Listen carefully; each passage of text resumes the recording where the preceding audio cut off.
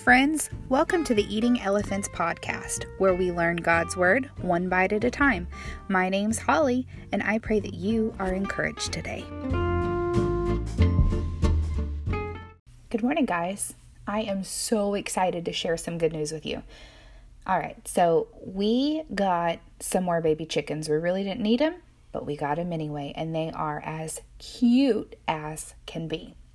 That's not really the good news I wanted to share, though. The good news that I wanted to share with you is my game plan for this year. So I would like to interview people once a month and share that with you. I love to hear the perspectives and insights that other people have. I believe that when we lean in and listen, we have a great opportunity to learn from others. So at the end of each month, I plan to release an episode interviewing people that I believe will add value to you. This month, Stacy Sheets will be joining us. Stacy is a mom of two sweet boys, a wife, and has recently launched her own business selling jewelry. If you need some pretty accessories, you can find her on Facebook. Stacy has a heart for Jesus and has displayed consistency in her love of the Lord for all of the 19 years that I have known her. I'm blessed to know her and call her friend and sister. I know that you're going to be blessed by her insight. Hey, Stacy, thank you so much for joining me on today's podcast. I'm super excited to have you, and we'll just go ahead and jump right in with a question. So my first question for you is, what is your favorite either Bible study or book of the Bible or person in the Bible, and why?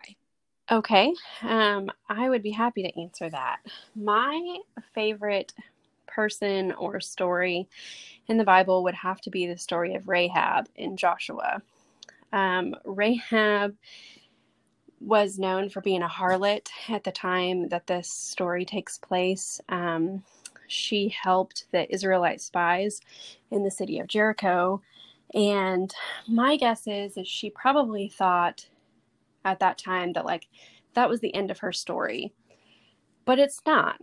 Her story goes so much farther than that.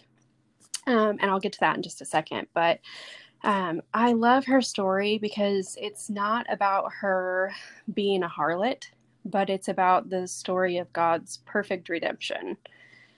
I think we all have a story, maybe we're not all harlots or, drunks or whatever, but we all have a story that we all need redeemed from.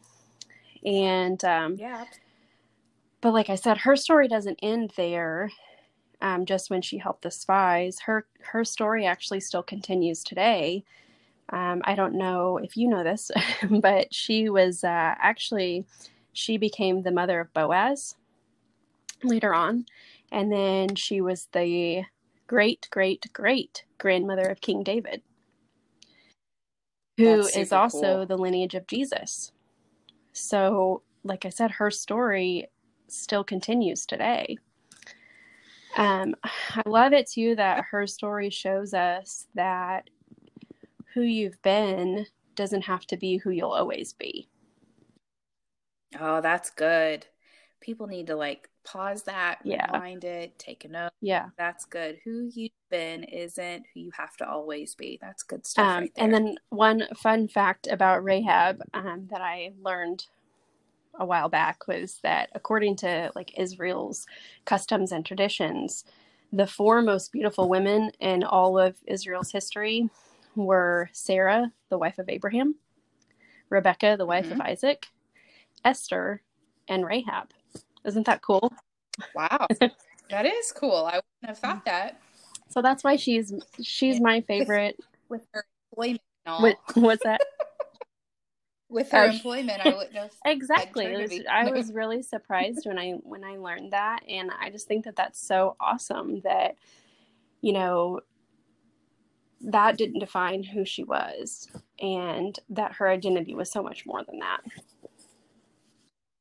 Yeah, that's fantastic. That is shock. I wouldn't have thought that would have been your favorite Bible story. I'm glad it is though. Thank you so much for sharing. That's wonderful. I just love the uniqueness of it, I guess, and just the redemption story.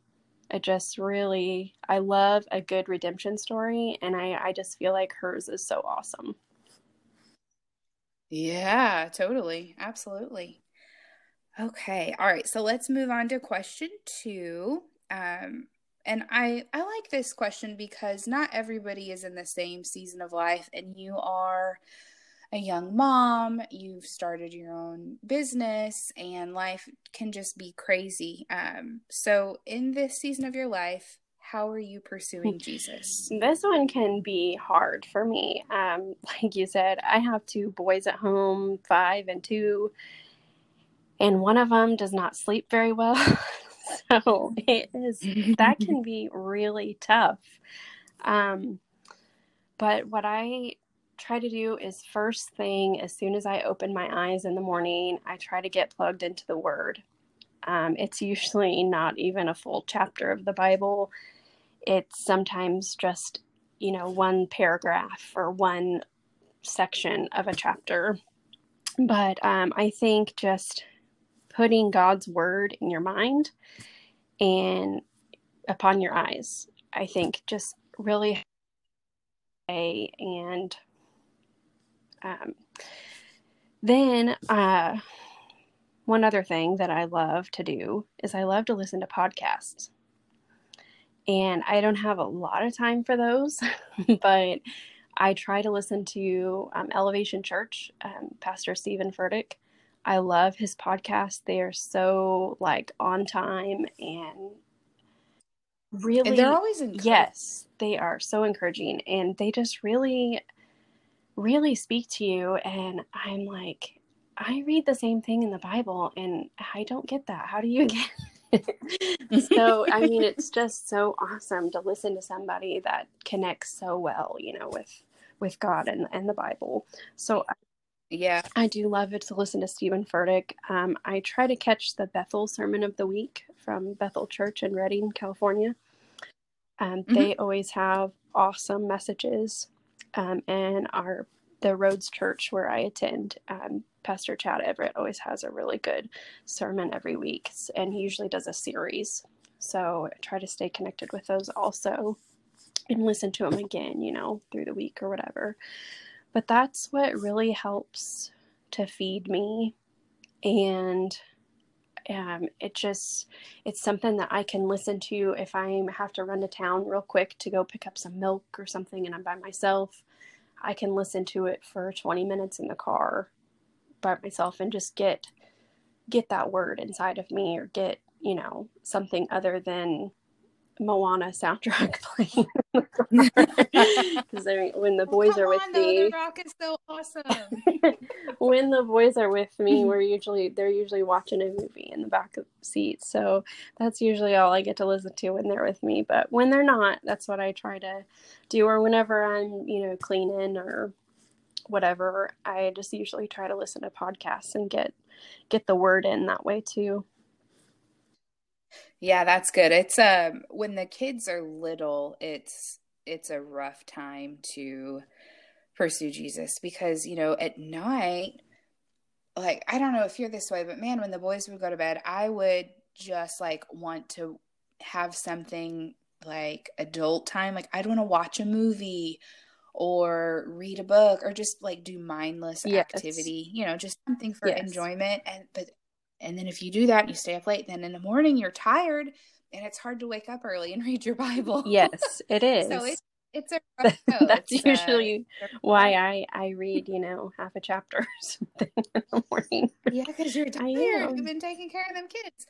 Yeah, it's hard, but it's not in vain, and it's definitely worth doing, even if you do it tired. And then I think the season of life that I'm in right now, with the boys being a little bit older, it's a lot easier because they're okay to hang out by themselves. They're not as needy, right? So it's easier for me to read in the morning before everybody wakes up. Whereas when I was, around your season of life, it was easier for me to read at night after they had gone to bed. Right. Because in the morning it was a rough go. So thank you so much for sharing that. I think it's encouraging for other people to know that not everybody has to do it the same way. Exactly. Okay. I mean, so you kind of have to do what works for you. Yeah, because I mean, not everybody is the same, and we learn differently, and we're better at different. I'm better in the morning. Like the later in the day it gets, I'm pretty worthless. So it's Yeah. best if I do it in the morning. I'm more with it. So question number 3 is, what are you currently learning, and what is God currently teaching you? Okay. Well, for about the past, I don't know, 6 months or so, I have just really been trying to focus on God's peace and God's favor. And one thing that I heard him say to me was, be present, be at peace, and walk in my favor. And I'm still trying to learn what exactly all that means. But I know this past year I've had peace like I have never had before. And, you know, to walk in his favor, I know a lot. I used to think that, like, you know, or pray like, God, you know, give us your favor, you know, like we were begging for it. But we don't have to Yeah. beg for God's favor. We don't have to search for it. His favor finds us. And that's, you know, something that I know I had told you, like my word for the year was favored or favor or whatever. And I have just, honestly, I mean, I've been feeling that for more than just 2021. I mean, it's been several months back that I've been dealing with this, and it's just everywhere we turn or look or listen to, you know, it's favor, favor, favor. And that's one thing that God's been like teaching me, I guess you could say, is that, you know, I don't have to look for his favor. I don't have to beg for it. I don't have to ask for it, but his favor will find us. Yeah, I mean, as God's kid, he wants to bless you and Yes. he wants to do those things. And Mm-hmm. I think sometimes we get so focused like on praying and asking for things because God does want us to come to him and ask, but we can almost beg God, like you had said, we're For begging God, something we and already have. yeah, like we don't Yeah, have to do that. exactly. Yeah, that's great. That is wonderful. So being present, walk in peace, and walk Yes. in favor. Mm-hmm. That's amazing. All right, this is interesting. I like this question. What advice would you give your teenage self or a younger version You of know, I thought yourself? that whenever you gave me the questions, I thought this one was really going to be hard, but the more I thought about it, I mean, it was pretty clear, like, what I would tell myself is, don't let others define your identity. Your true identity comes from Christ and the blood that he shed for you. You are who you say, or you are who he says you are, not what anyone else says, even what yourself would say. And That that's really good. I think like that last part that you said, even what you say yeah, about because yourself, we like, can beat ourselves up more than anyone else could. oh yeah, and you're not even comparing yourself to, like, I think sometimes people compare, like you hear about people comparing themselves to in their other people's Instagram highlight reels or Yes. other people's Facebook, but I don't care about that. I am my own worst critic because I'm comparing myself against what I think I should be. Like I should have much higher standards for myself than what I actually do, but I Yes. don't have to do that. I just need to stop. Exactly. That's really cool. That's great. And then this one I wrote down because, you know, like I was like writing it to myself, you know, like my Yeah. teenage self or whatever. And then I also wrote, you know, you were redeemed, bought with a price, strong, chosen, set free, loved, accepted, and worthy. That's really good. That's really good. And if we could get that early on, man, it would just help us avoid a lot of, mistakes and Oh yeah. uh, That's one thing that I really try, not so much with Clark because, you know, he just turned 2, but with Lincoln, he's 5. And something that I really try to get in him, is that our identity comes from God, and he'll, like he'll do something or, like hit Clark or something. And he'll say, you think I'm a bad boy. And I say, no, I never said that, and that's not who you are. And then then later he'll say, I'm a bad boy. And I say, no, you're not a bad boy. No one has ever told you that. That's not who you are. Your identity comes from God, not from what you think about yourself.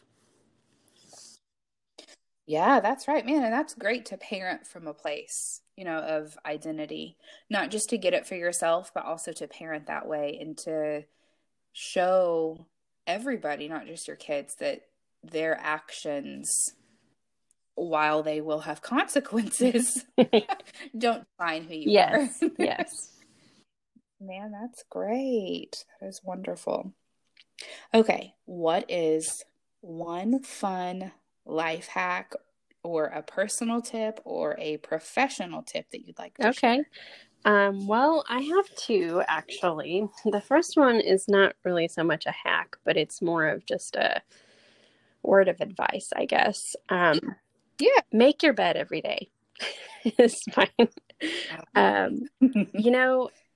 Even if it's not the first thing in the morning, even if it doesn't look like a magazine, make your bed. Whatever reason, it does something. It changes your attitude. It sets your mind for success, in the morning. And I just feel like even at night too, that I sleep so much better when I crawl into a bed that's been made. You know what I hate doing at night is crawling into a bed that has not been made and fighting with blankets to get them. Yes. And you're tired. And like I said, I'm much better in the morning. I'm a beast at night. So I don't want to have to go to the bed and fight the blankets and figure out where the heck the sheet went, because it drives me nuts. And that's another thing. I've not always slept with a sheet, like the flat sheet. I usually just threw them away because I didn't quite understand what the thing was. But I've been sleeping with the flat sheet. It's fantastic until you have to make the bed. And if you don't, then you have to search for that at night when you're tired. It's horrible. So I completely agree with that advice. Make your bed. It's the best thing ever to crawl into a bed at night that's been made. And I do have one more. Yeah, what you got? So my family, or my husband at least, says that I make the best pancakes. So well, my husband does not say that about me. I'm not a terrible cook, but he says my pancakes are dense. So I'm gonna share with you my secrets. Now, everyone says, what kind of batter do you use? Do you make your own batter?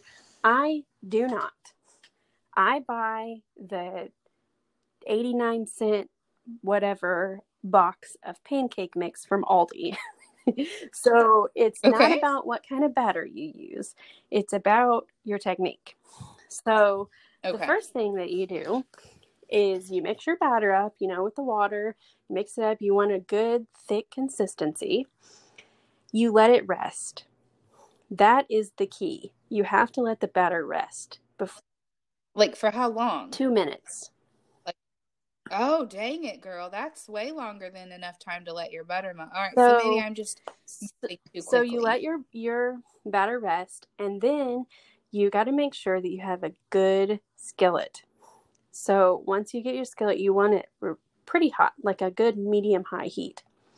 And lots of butter. Lots of butter.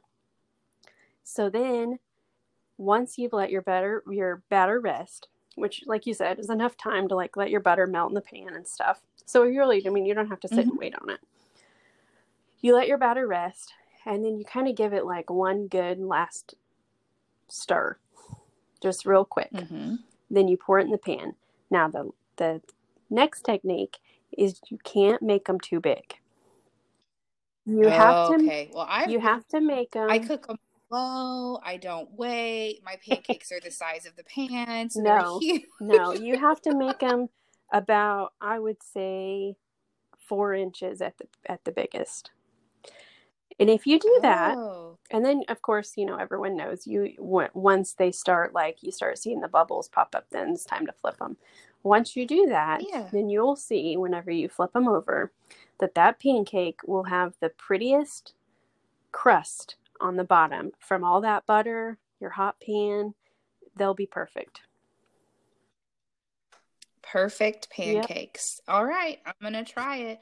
Billy says my pancakes are dense and heavy, but he seems to eat them all, so they can't be that bad. And the boys have never complained, so I don't know.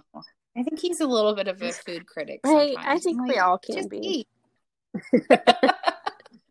Oh gosh, man. Well, thank you so much for sharing. I greatly appreciate it. Thank you for your time. There you have it, friends. I hope that as you go throughout your day, you guard your heart, guard your mind, and guard your instructions.